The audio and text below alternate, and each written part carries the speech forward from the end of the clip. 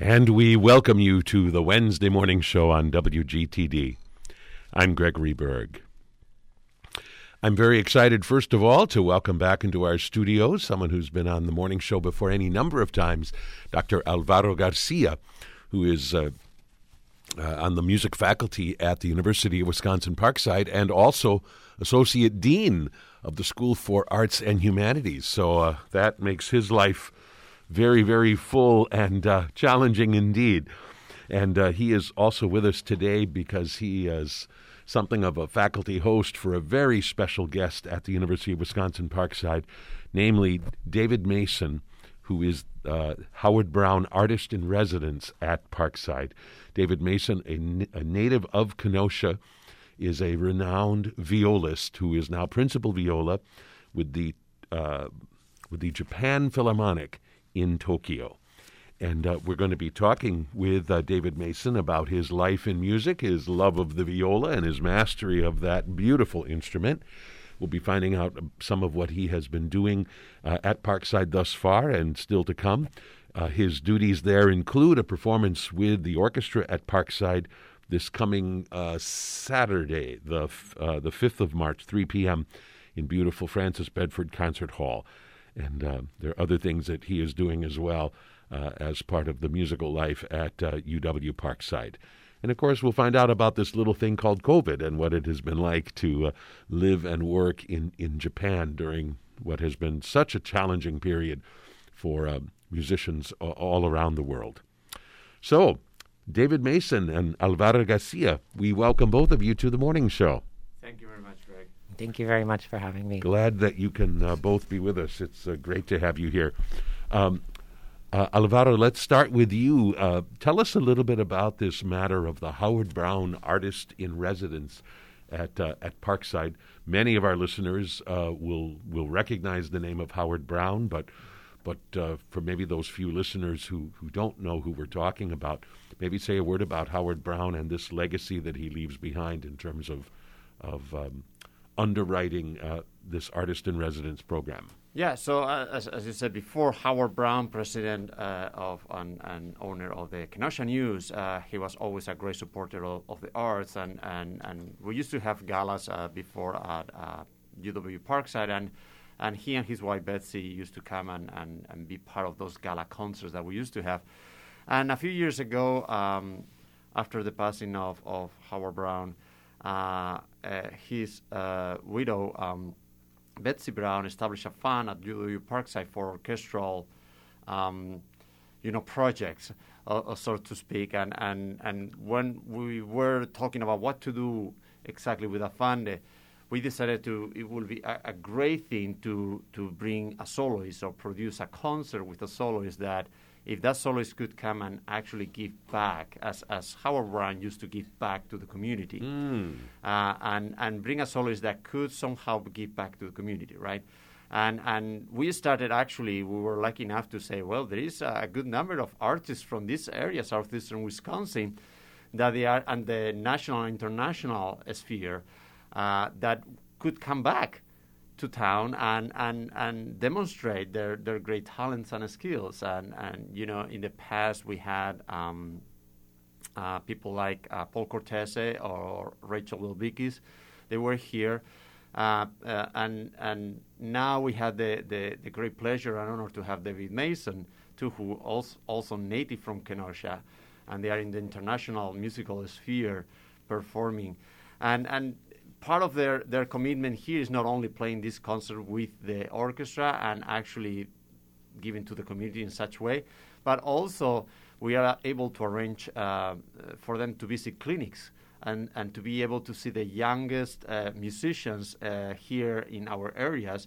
So Mr. Mason already has visited several high schools, and I had to thank here KUSD, Scott Plank, and also the directors of their high schools, Helen Breitenbach at Tremper, Heather Kamikawa at Bradford, and Carl Miller at Bradford, and Nathan Gardner at Indian Trail Academy.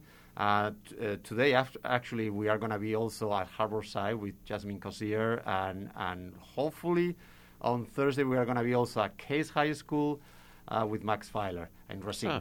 So all in all, I think we are going to be visiting about 5 different high schools in which Mr. Mason is able to go do either master classes with the kids who want to play for him, or either he makes a presentation in which he plays for the kids, a solo piece for the viola, and actually he's able to entertain questions and answers from the kids. And it has been fascinating to see actually how the kids responded to Mr. Mason, and they asked questions like most likely the questions that you will be asking him today here in the show, right? But they were like fantastic kids, and they gave them all their devotion. So we are very happy about that, and how we are able to give back to the community through this fund, through the generosity of Betsy Brown, that this can happen in such way. Fantastic.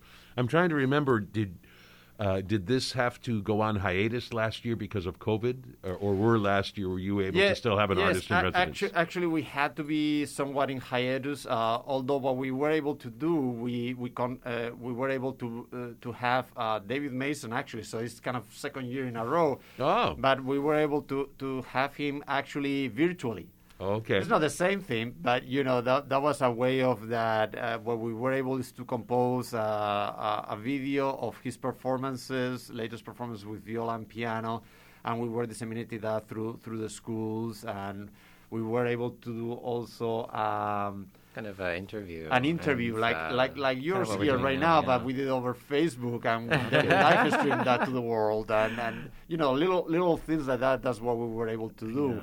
Which the impact, of course, is not the same, right? To be here in person and to be able to connect with the kids face to face is not the same. Right. So finally, we said, well, let's do this virtually for this year. But now, this is the year that we finally were able to bring him and stay with us. And here you are in the flesh. So, David Mason, it's so good to have you here. It's great to meet you. And we want to remind everybody before we kind of get in your life story that you're going to be playing with the Parkside Orchestra this Saturday afternoon, 3 o'clock in Francis Bedford Concert Hall. And we'll be talking about that concert and about the work that you're going to be playing, a piece by Schubert, but not that Schubert, but another composer with the last name of Schubert. So, David Mason, born and raised in Kenosha. Yes. Tell us about the onset of your love affair with the viola. How old were you, and under what circumstances did you even encounter the viola? Right. So I was a third grade student at Grant Elementary School here in Kenosha, and kind of in the middle of the year, what happens is a lot of the string teachers throughout the district will visit the various elementary schools to recruit young, musicians to start playing for a summer class. And so what happened was, a teacher comes to our third grade class and brings a bunch of instruments for us to see and try out. And that was, the first time I'd ever really come in contact with any instrument of that, nature. And so at first I actually tried the cello. That was the one instrument that, I was able to try.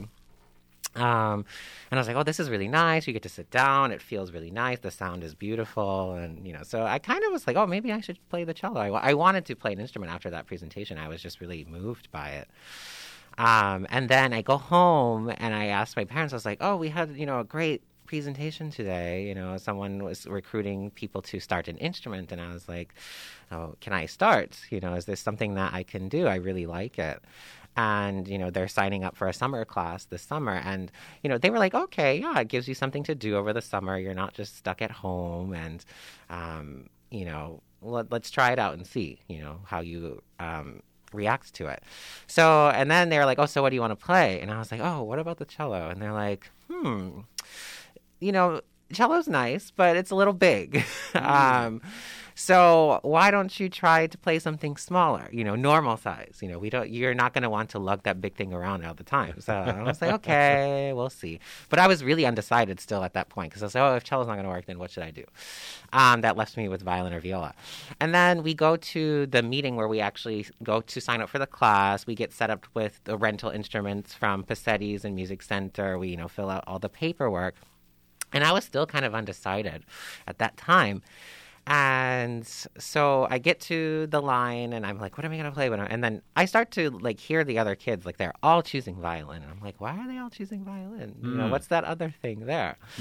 And just on a whim, it comes to be my turn and I just said viola. To be different. Yeah, absolutely. Yeah, I just said viola. And I remember their faces just lighting up. They're like, oh, you're choosing the viola? Oh, wonderful, wonderful. Oh. Wow. So, so I chose the viola. They started to fit me for which size I would play because obviously I was quite small at the time. So they fit you with what size is appropriate. And then I go to sign up for a rental instrument and I sign up for which school I want to attend for the class. And I actually started the viola exactly on June 20th, year 2000, and I took a summer class at Stoker Elementary School for like 4 to 6 weeks, and that's how it started. Wow. And the rest, as they say, is history. I know that you must have made spectacular progress because I know at the tender age of 15, you won the Kenosha Symphony Youth Auditions and actually kind of made your soloistic debut in that sort of way already at the age of 15. So it must have been a pretty spectacular rise, was it? Or in the beginning, did you experience some of the struggles that most youngsters have when they first grapple with a string instrument? I think I probably did experience those first initial struggles. You know, of course, it's a very awkward instrument to play physically because, you know, the first couple lessons is really just about posture and how to hold the instrument and, you know, how you're not even using the bow at that point. And so, I mean, I think I was always kind of with the rest of the kids at that point.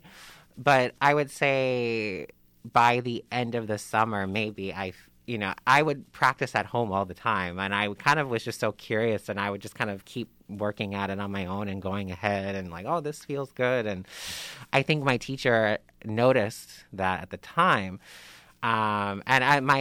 My teacher in the summer class is actually Elizabeth Tursek, who would later become my very first private viola teacher. Yeah. And I remember in the fall, like at the end of the class, I remember she's like, oh, yeah, you made really great progress. And she's like, you go to Grant Elementary School, right? And I said, yeah. And she's like, oh, that's great because I will be your teacher there. Because she just happened to be the teacher for that elementary school as well. Wow. She was teaching middle school at Washington. And so she also had the feeder elementary schools in that area.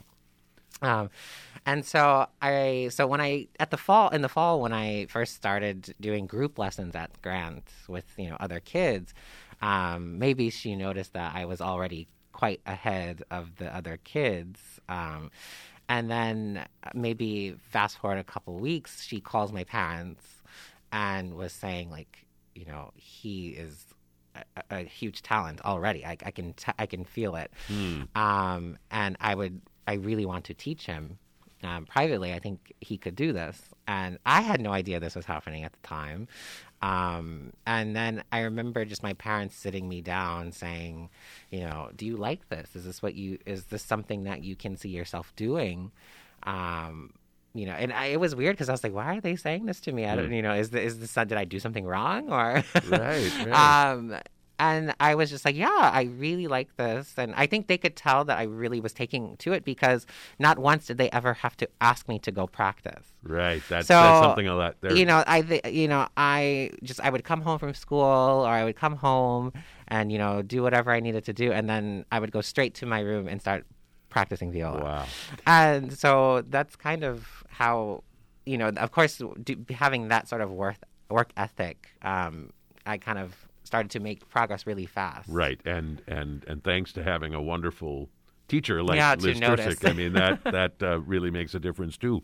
So, are either of your parents musical, or did you have musical siblings? So you were kind of a musical island unto yourself, from the sounds of it. Absolutely. Wow. Now, one thing that surprised me when I looked at your biography. We've already mentioned the Kenosha Symphony winning that at the age of 15, but you're listed as a graduate of the Interlochen Arts Academy High School. Yes. So does that mean that at some point you and your parents made the decision for you to go off somewhere to high school? Yeah.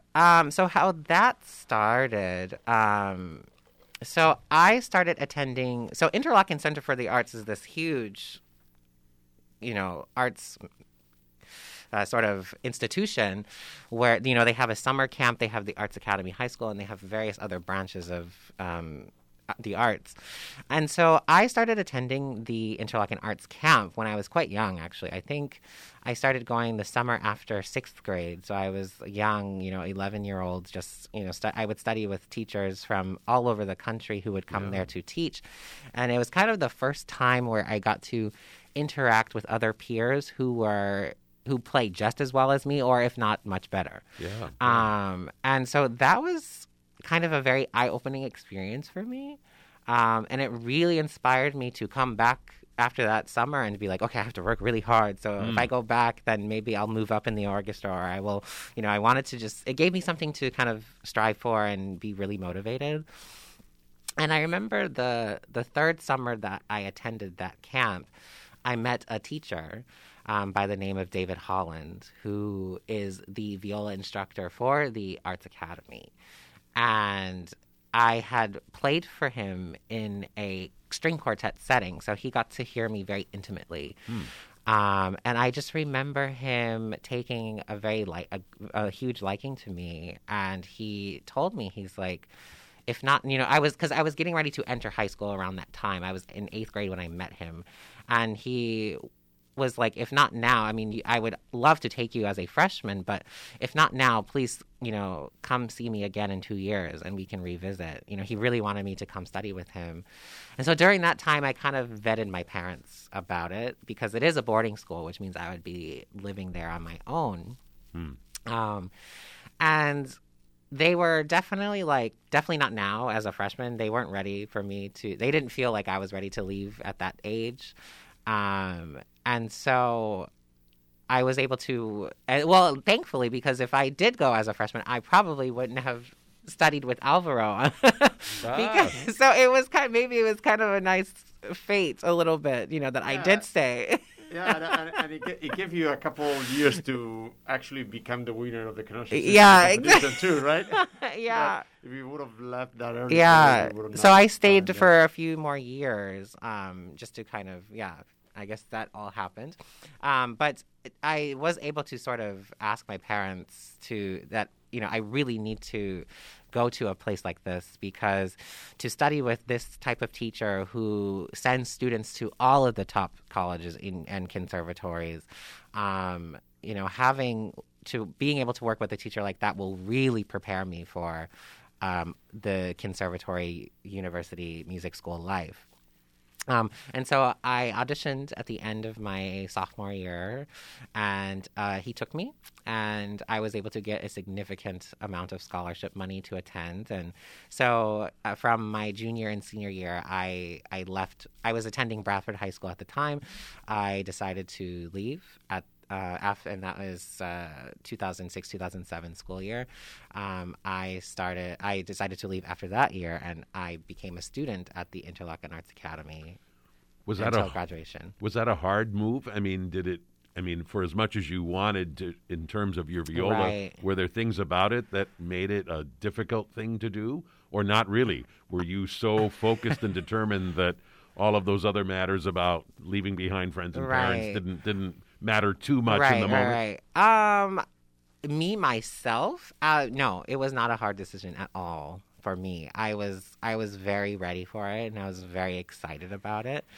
Of course, I had my friends, or I had other people, kind of, the typical Midwesterner, like, oh, are you going to really go that far away from your parents? Or, you're going to be living away from home? You're only 15 years old. Like, it's a very foreign,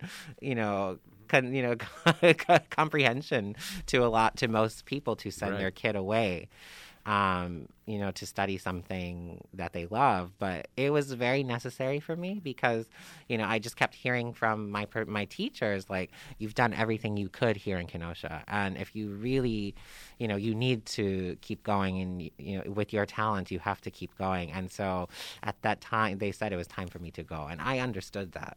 Right. As a teacher, I was really sad and at the same time really happy and proud, right? that he could move or he could scale up, right? Sure. Because it's not only what you do as a soloist or as a student, learning as much as possible, squeezing the most out of your teachers, but also what it helps is the environment that you are Absolutely. into. Sure. How you see the other people and how raises your competition level in your mind and have more readiness for a game, right? Sure. For those of you just joining us, we're speaking today with, just now Alvaro Garcia, who, of course, is the orchestra director at the University of Wisconsin-Parkside, and David Mason, who is back in his hometown of Kenosha as the Howard Brown Artist-in-Residence at UW-Parkside. And he is going to be performing with the Parkside Orchestra in a concert this Saturday afternoon at 3 o'clock that we'll talk about shortly. So you're off to Interlochen Arts Academy High School, where things obviously go very, very well, and from there to the New England Conservatory of Music, and eventually to Yale. In this rocket upward trajectory, were there any periods of time where you, in a sense, fell out of love with the viola, where it started to feel like a drag or something you just wanted to discard in favor of something else? Or by and large, has your love of the viola, which was so evident from very early on, has it been a very consistent force in your life? I think at that time, not really. I had very, very good teachers and mentors in my life who were constantly trying to keep me motivated and keep me going. When I was at the New England Conservatory, I studied with the viola professor Martha Katz, who was an incredible violist with the Cleveland Quartet. And I used to listen to recordings of her playing, and I was just so inspired that I got to, study with someone with that much wisdom and that much experience, that, high level of playing, and that she was teaching me to, really find my sound and find myself at that age. And so I didn't really fall out of love. I wouldn't say I fell out of love with the viola. I think, if anything, I struggled with was kind of just trying to find that environment of which I could surround myself with people who were supportive or friendly. One thing we don't talk about as students or as kind of people that we're all thrown into this conservatory environment, especially at a place like New England Conservatory, which has one of the best string departments in arguably the world. Everyone's a superstar, or everyone is, coming from being the best where they are or whatever. And so that comes with, sometimes people have an ego, even at that age, I was 18 to 21. People are developing their egos. They're trying to develop their persona of what kind of artist they think they want to be. And so I found it incredibly difficult to make friends, to be honest. And I think that was kind of the thing that I struggled with, was that, I was kind of feeling lonely and by myself, but it never once affected my love for the viola and trying to keep going and trying to just find myself. If anything, it made me even more independent and trying to have more focus and trying to, my ultimate goal was I want to be able to make a living doing what I love to do, and whatever capacity that's going to happen in, I'm going to go for it. And I had to keep myself, open-minded and ready for whatever came my way. And so that was kind of my focus during my studies, rather than rather than, I would say, struggling with do I want to be a musician or not? I didn't have those doubts. You always wanted to. Yeah. Well, certainly that spirit of independence and courage in going off to Interlochen, and then what you experienced at New England Conservatory, and I suppose to some extent at Yale after that, helped prepare you for this exciting new chapter that I think came to you while you were studying at Boston University. Yes. And which ultimately took you to far-off Tokyo, Japan. Explain how that connection was first made. Right. So actually, when I was a student at New England Conservatory, one of my best friends, Whitney Thomas, who is a viola player now in the Utah Symphony, when she graduated as a master's student from the New England Conservatory, she was telling me, "Oh, I got a job in this training orchestra in Japan," and I was like, "What?" Like, it was kind of a newer thing to the American scene at this time, and I was like, "Oh, what's that?" And so I kind of just did a simple search on the internet about this orchestra. And the name of it is called the Hyogo Performing Arts Center Orchestra. And what it is essentially, it's kind of a half professional, half training orchestra that recruits international musicians under the age of 35 to basically come and work.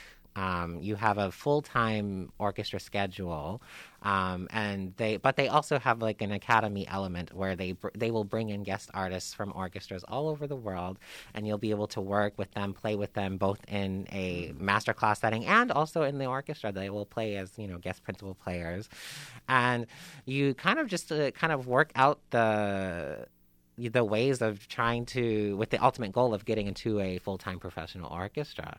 And obviously at that time that wasn't on my radar. I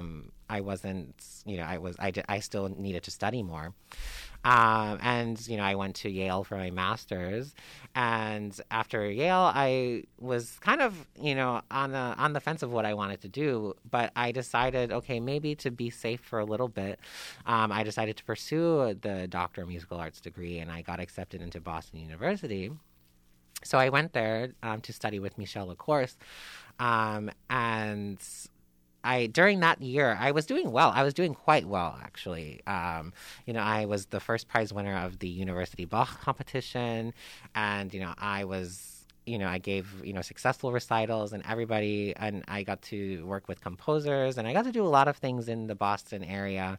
Coming back there after having been away, I kind of already still had many connections there to do well as a doctoral student, but I just didn't see myself having the longevity to kind of survive that intense degree.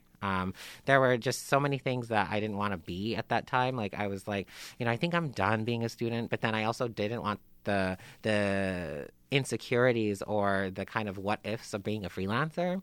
So I was just, at that point, I was like, I have to start looking for work. And I remember looking on the internet, and I saw Hyogo Performing Arts Center Orchestra announcing the openings for viola. And I was like, I'm kind of in a better place to kind of pursue something like that. And so I decided to just go on a whim and apply. And so I sent an application, I sent the tape, and this was the end of 2016, like December 2016. And January 2017, I get an invitation to the live audition, which actually, the nice part about this organization is that they actually, at that time, they travel to America and Europe to do live auditions, like the management does. And so I was able to have a live audition and interview with them in Chicago. And this is February 2017. And so I play for them, and we have kind of a sit down. They asked me, why did I want to come to Japan, or what did I want to get out of the organization? And, at that time, it was kind of a nice goal of mine to have some sort of experience abroad. As a musician, there are orchestras all over the world. There are musical outlets, not just in the States, but in Europe and in Asia, and very fulfilling ones. So just me being that as open as I was, I wanted to just explore everything that I could. And so, the audition went really well, and I felt good about it. But of course, nothing's ever 100% in our business. So, if I didn't get in, I was like, well, I still have my degree, and I have nothing to lose, and I'm in a good place. And then in March, a month later, I get an email saying, we would love for you to join the orchestra in September, and we will help you with the visa and the paperwork and the contracts. And I was super excited about it. It didn't take me long to make the decision to go. Of course, my teacher was sad about it at the time, but she understood. I was coming from a place of, my mother had passed away a year before. And I was just like, David, it's time to just go for it, and you have to take care of yourself now. You can't, you have to, I was like, I have to make money. I have to support myself, and here's this opportunity to do that. And so I went in with no hesitation. Wow. And of course, from there, fairly directly, you ultimately become a member of the Japan Philharmonic, and ultimately become first chair viola. Yeah. So exciting. One of the things I read about that is that you are the only, or at least at the time you became part of the orchestra, you were the only non-Japanese member of the strings. Yes. Of the Japan Philharmonic. Yeah. I wonder if you could just say a word about what it felt like. I mean, and how conscious were you of being not like the others in this interesting way? So, currently in the Japan Philharmonic, we have 3 non-Japanese members. Myself, we have an American timpani player and an Italian trumpet player, both who are great friends of mine. And I am still the only non-Japanese in the string section. When I first came to the orchestra, honestly, I didn't feel any difference. It kind of just felt like it's always been. As a, Black American in classical music, even during my training and during my experiences in the States, I've always been kind of the only one, or the different one. I always stuck out. And so going to an even more homogenous country like Japan, I already kind of knew what I was getting myself into. And so that sort of essence didn't bother me. It just felt like any other orchestra I'd been in. Sure. And so, I didn't really have any sort of insecurities in that part. I was able to just kind of come in and play and do what I do best. How did you contend with the matter of language, or by and large, is English spoken widely, or do you speak Japanese pretty well, or a little of both? Right. I would say it's a little bit of both. So when I first arrived in Japan when I was in Hyogo, they have personnel management who do speak English, and the rehearsals there were all held in English, which was, because of the international nature of that orchestra. That orchestra is about half Japanese, half international. Right. And so, but when I made the transition to Tokyo, I was pretty much on my own. And luckily, during my second season, I decided, maybe I should try to pick up the language on my own. Even if I didn't stay in Japan, I wanted to enjoy myself and not have to always rely on translators. And I wanted to be able to venture out on my own. Sure. Just because I like to be alone a lot. So I really did start to, do Duolingo on my phone. I would watch Japanese lectures on YouTube, and I would literally just try and pick up as much as I can. I would even just go to I would just go to a bar and just go have a martini, and just the bartender would just try to speak to me in Japanese, and just me trying to practice and go and really just try to immerse myself in the language, because I am living in Japan, so immersion is pretty powerful. And I'm far from fluent, but it really did help me become less shy, in the sense of of course I'm going to make mistakes, and of course they know that I'm trying. Of having new colleagues, much better. And so, I'm far from fluent, but I can do my basic needs in Japanese at this point. So that transition was pretty good. Yeah. I'm curious about the Japan Philharmonic. Does it function pretty much like any of the first-class orchestras that you've played with here in the United States? Yeah. Or is there any kind of a sort of a different culture there in terms of how the orchestra functions, or how you interact with the conductor? Or is it just on the other side of the world, but otherwise very much what you have been used to? Right. I would say it's a little bit of both. I would say the notion of just doing the job is pretty much anywhere. You know, we all kind of operate the same way. However, I would say, you know, sometimes the management style or the rehearsal structure or just the weekly nature of the scheduling and projects we do can differ depending on which country you're in or even which orchestra you're in Tokyo. Tokyo has 8 full-time orchestras. Wow. So, you know, each orchestra has its own, you know, fan base and personality. And so it really depends. But I didn't feel like there wasn't like a huge adjustment period or anything. So I am curious to ask you briefly about COVID. Yes. And so when you started at the Japan Philharmonic, was that just ahead of the COVID pandemic Absolutely, beginning? yes. Okay. Everyone actually always says this to me, like, you couldn't have picked a better time to go. Like, you literally just made it. So I won the audition for Japan Philharmonic in June 2019. I had my interview with them, and I told them that I wanted to wait 6 months before moving to Tokyo because I needed to kind of get my bearings a little bit.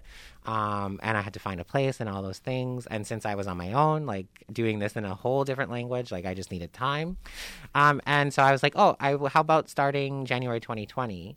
And they were like, okay, you know, and it also made perfect sense for like tax purposes you know, all those, the transition. Sure. So, it seemed like the perfect start time.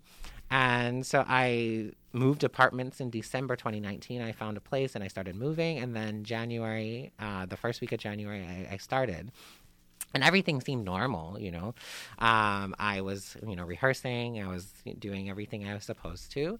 And in February, we had our annual tour of West Japan. It's called the Kyushu region. And we were there for 2 weeks. And, you know, everything seemed normal. And then during that tour, that's when I started seeing stuff on the news about COVID. And it's spreading and, you know, things are happening. And at that time, I didn't really feel a sense of urgency from anyone. Like, people didn't, at least in Japan, we didn't feel like, oh, it's going to hit us like the way it did. And then I get home from the tour at the end of February 2020, and we had a week off at that time just to rest from the long tour. And then I get an email like at the end of February saying that we're going to shut down for 2 weeks. Like for the next 2 weeks, all the concerts are canceled. And it just kind of just felt like that because like they were, at least in our management, we were kind of just taking everything on a 2 week by 2 week basis, like with the schedule. And what I noticed is that, you know, 2 weeks turned into a month turned into 2 months, and another turned into 3. And I'm like, what is happening?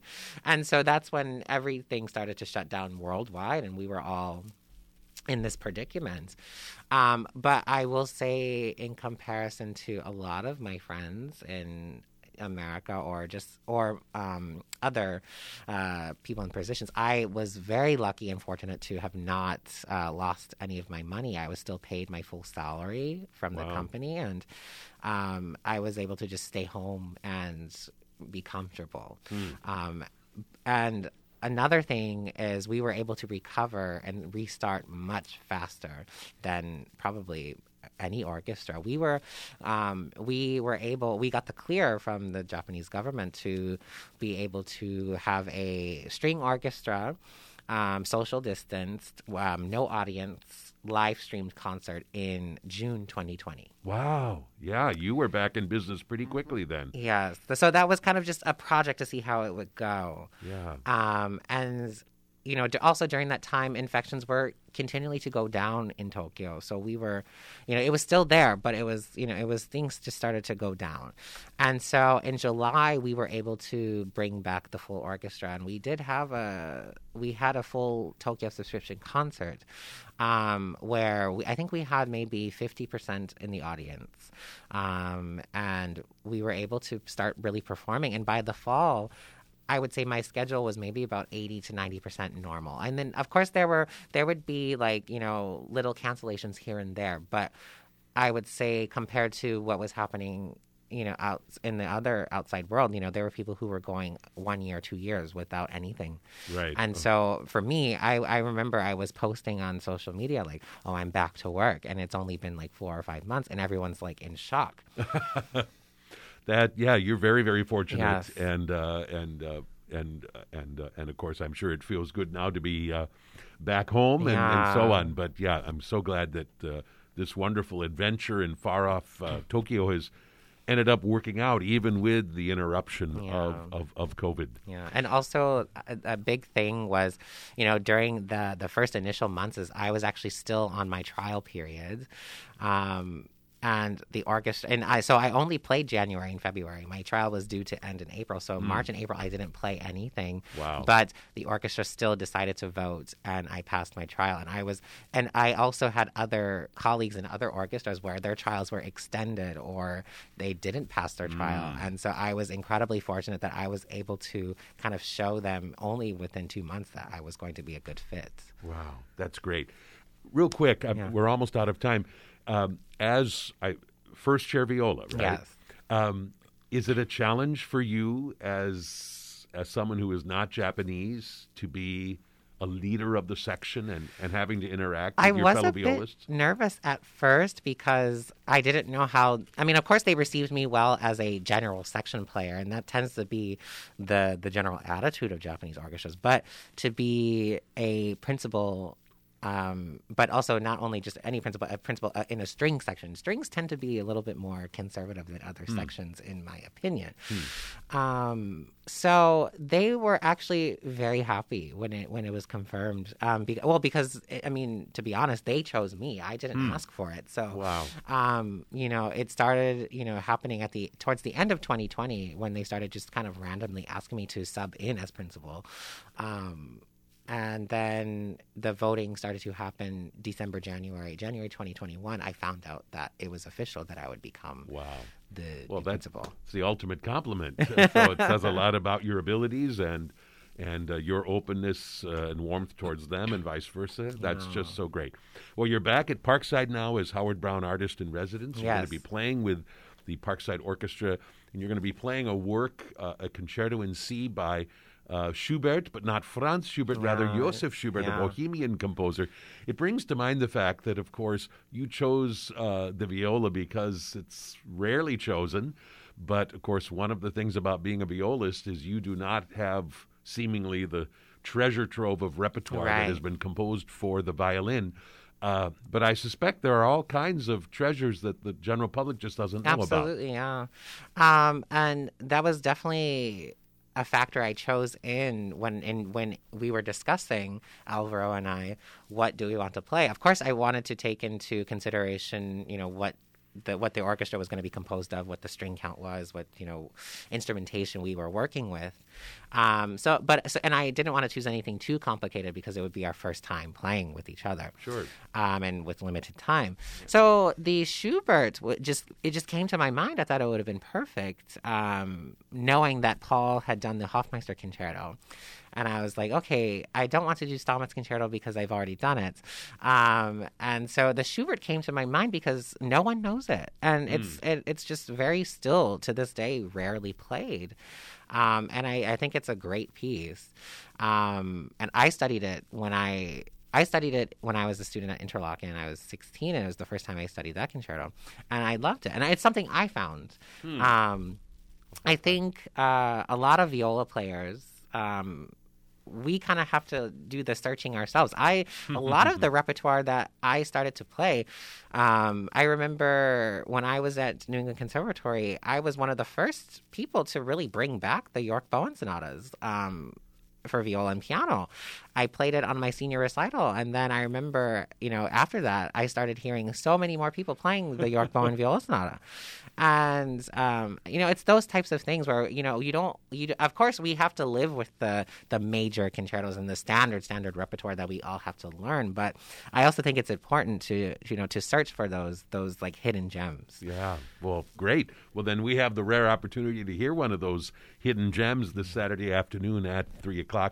And, of course, the opportunity to hear the gorgeous instrument, the viola, played by a real master. And Alvaro Garcia, what kind of a thrill is it for you to have a former student back with you at Parkside and about to collaborate with you in this way? Well, you cannot imagine. I mean, what life will take you, or put you, bring as an opportunity to you, right?